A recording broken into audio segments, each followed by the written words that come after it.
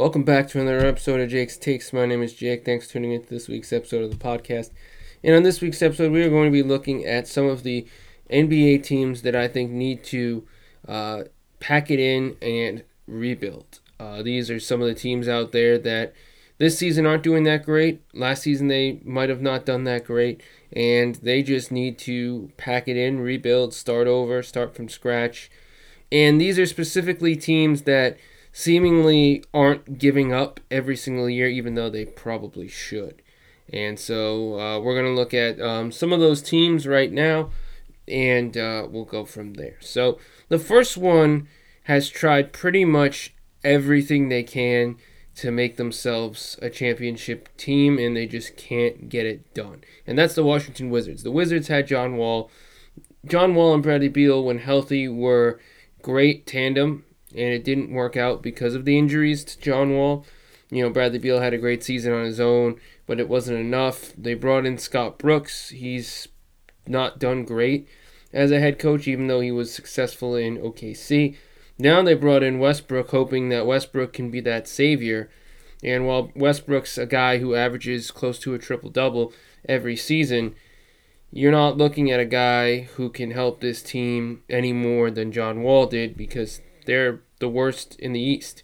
And, you know, the Wizards have been stuck in this sort of limbo area because every year they've tried to compete, and every year they've just failed every single time.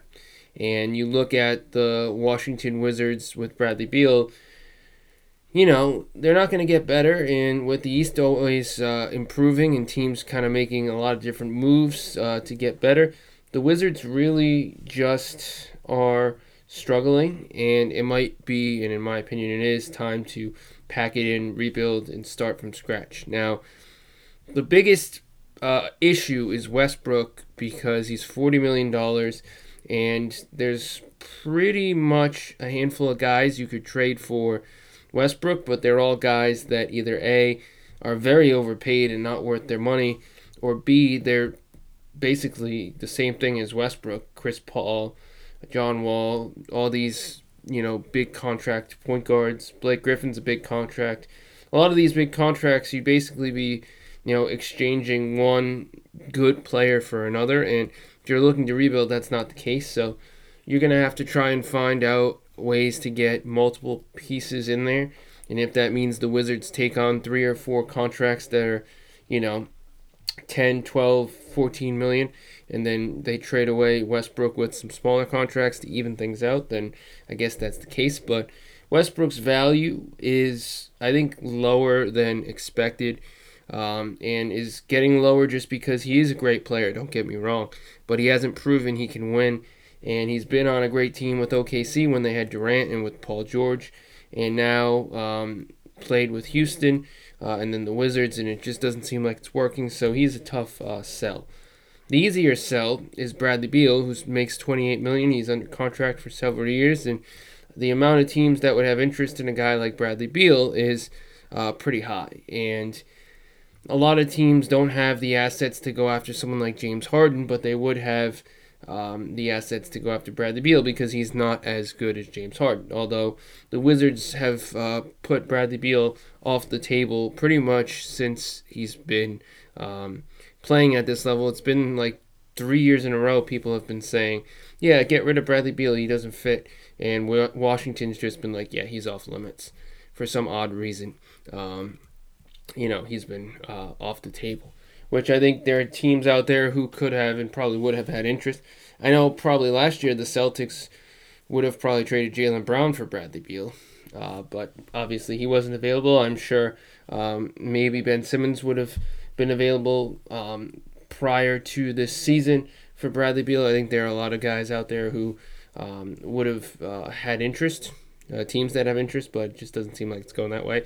And so I think the Wizards have to trade Bradley Beal. They have to trade Russell Westbrook. They got to start over. They got to, you know, rebuild, because they're not going to win in this NBA, especially in this Eastern Conference with a lot of great teams out there. It just doesn't seem like it's going in their favor, and it might be time to pack it in. Now, this next one, I know it's early in the season, but Toronto. Toronto has just gone downhill ever since Kawhi left. They lost out on Ibaka and Gasol recently and replaced them with B-list basketball players Alex Len and Aaron Baines, who are decent, but they're not as good, at least for Toronto, as Ibaka and Gasol were. And they re-signed Van Vliet, which is great, but you have the whole thing with Kyle Lowry being a free agent, and if next season doesn't, go as well as things are, and maybe this season doesn't go as well as things are, he could, just not sign with the team, even though he's been there for a long time. I think Kyle Lowry's going to have to search for his options because, he did what he wanted to do. He won a championship for Toronto. This is a city that gave him a shot. He was a point guard in Memphis. He played in Houston. They weren't really his spot. Didn't work out. He went to Toronto, and he won a championship in Toronto. And so, he's done his thing, and now he's getting to the end of his career. He might want to, try something somewhere else. I think maybe trade him for a younger piece and then try and, you have Siakam, OG Anunoby's young. Norman Powell and Fred VanVleet are a little bit older, but if you want to get rid of those guys for a younger player, maybe you could get that to work. But Toronto, sort of with Washington, although not on the same sort of level, the Raptors have had their success. It might be time for them to rebuild and start over, especially seeing as the league itself is just ever so changing. Then we have this next team here, which they're actually doing not too bad right now, but I don't expect it to last, and that's Orlando. Orlando is one of the biggest question marks in the NBA because they have two guys who play power forward in Jonathan Isaac and Aaron Gordon, and both of which you could argue are starting level power forwards. And then you have two centers. Obviously, Vucevic is an all-star, and Mo Bamba's a bust, but Orlando still thinks Bamba, I guess, could turn out to be something. I don't see why you need him. You have Kerem Birch, who can be a backup center, and you have Al-Farouq Aminu, who's a power forward who could, in theory, play small ball center. So getting rid of Bamba for a guard might be a little bit better. I think their point guard situation is shoddy at best. I think Fultz is doing pretty solid, but he's not an all-star level point guard, nor is he a playoff point guard. Same with Cole Anthony, but I'm not going to knock Cole Anthony because he's just a rookie. Fournier's there, but he's going to be gone in a year. Terrence Ross is having a great season, and I think that's a good thing. But, I think Orlando, they got a lot of these pieces that probably fit better in other places. And so, moving on from Vucevic, maybe having Jonathan Isaac and Mo Bamba as your two young power forward / center pieces. And then, taking some of these other players. I think Markelle Fultz has good starting point guard abilities right now, but I think Cole Anthony is going to be the guy for your future. Maybe try and get rid of Aaron Gordon, Vucevic, Terrence Ross, Evan Fournier, see what you can garner for young assets and draft picks and kind of rebuild in that sense and move on. Next, we have the Cleveland Cavaliers, and I think for Cleveland, their team is good with the Sexton Garland point guard, shooting guard tandem. I think they need young players at the power forward and the center. I think Isaac Okoro is their small forward of the future. They need dominant pieces down low, players who are young and talented and fit their timeline a lot better. And so I do believe that the Cavaliers should go down that route. They tried to, rebuild, and they're trying to do their own sort of rebuild post LeBron James championship era. And I don't know why Kevin Love is still on that team, even though they're not going to win a championship anytime soon. He's losing value every year, and you're just kind of wasting him away. Andre Drummond's a one-year contract, and so if there is a team out there that wants to get rid of a contract or so, and they want to bring in Drummond to fill the center position, I could see A whole host of teams having interest. Charlotte could use a starting center. Maybe Toronto throws their hat in the ring. They did have a ton of open cap space. Maybe they try something there. Dallas could throw their hat in the ring for Andre Drummond, because that could be a good situation for them. Portland, maybe. I know they have Nurkic, but you never know if Drummond's a better fit. Then they try that. So I do think Cleveland should consider maybe just, throwing in the towel and starting from scratch, because you have Philadelphia, Boston, Indiana, Milwaukee. You have Brooklyn and Miami and Atlanta. Is 7 teams right there that, in my opinion, with all the moves they've made, all the players they have, they're playoff teams. I don't think Cleveland is a playoff team, even though right now they're in the playoff race. Eventually, the season will figure itself out. And I think that they should get rid of Kevin Love and Drummond and get young pieces and start over.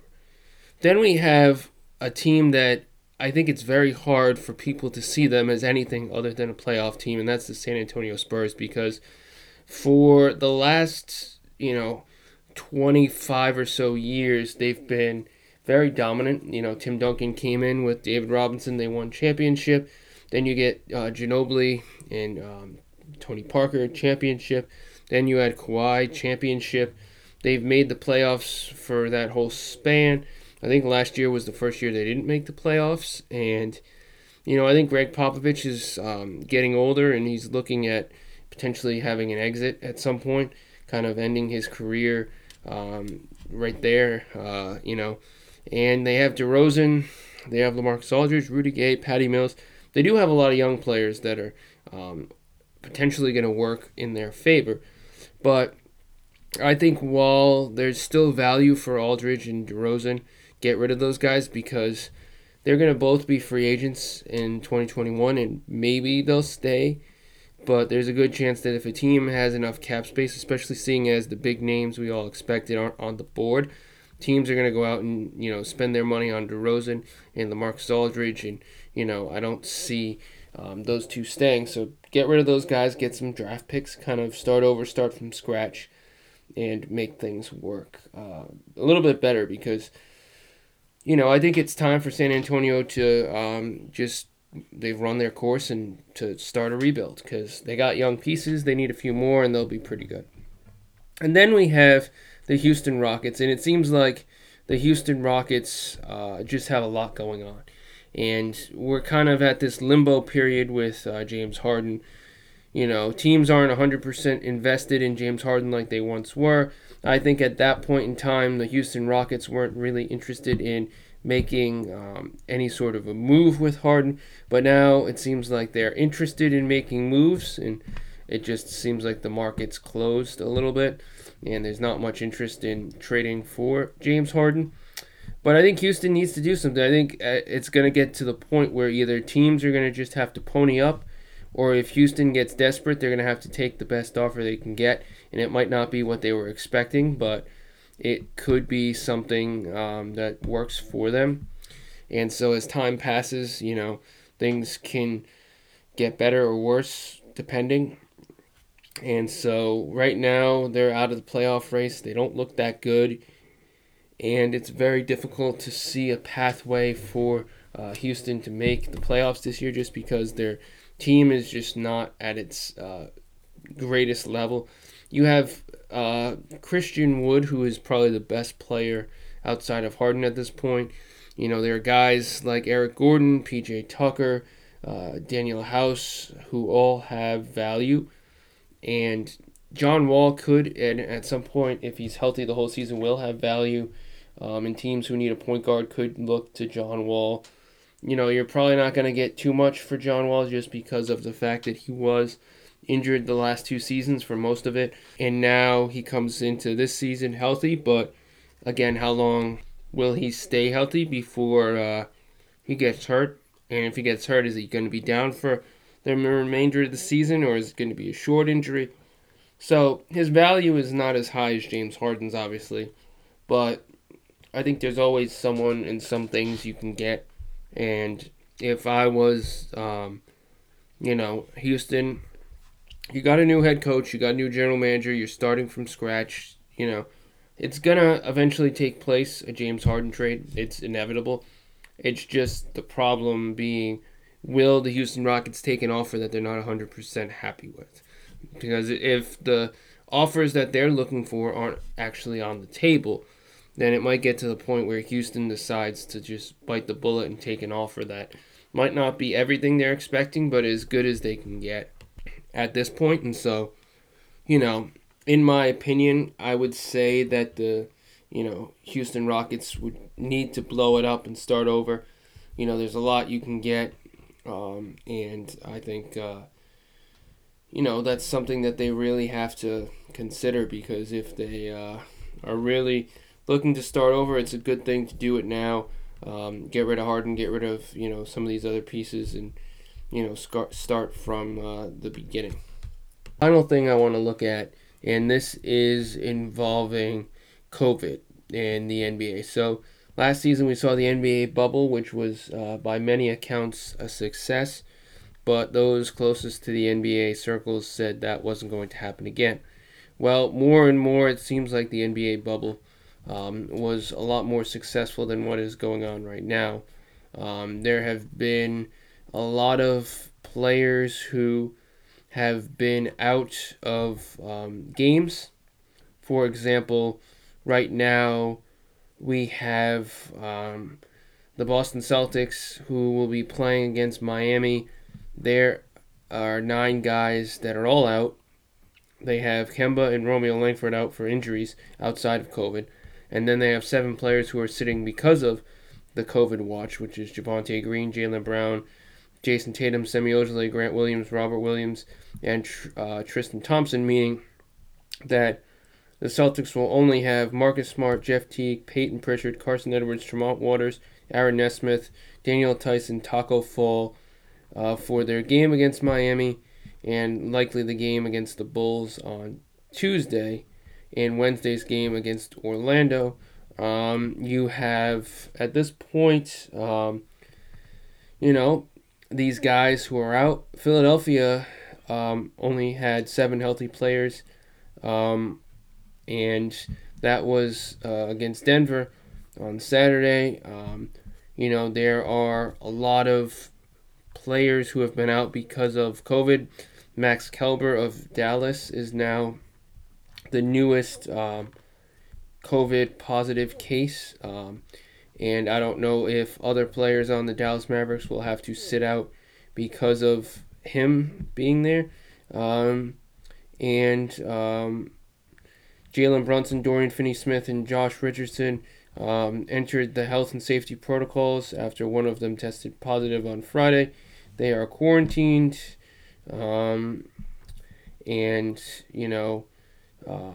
didn't say which one of those 3 got COVID itself.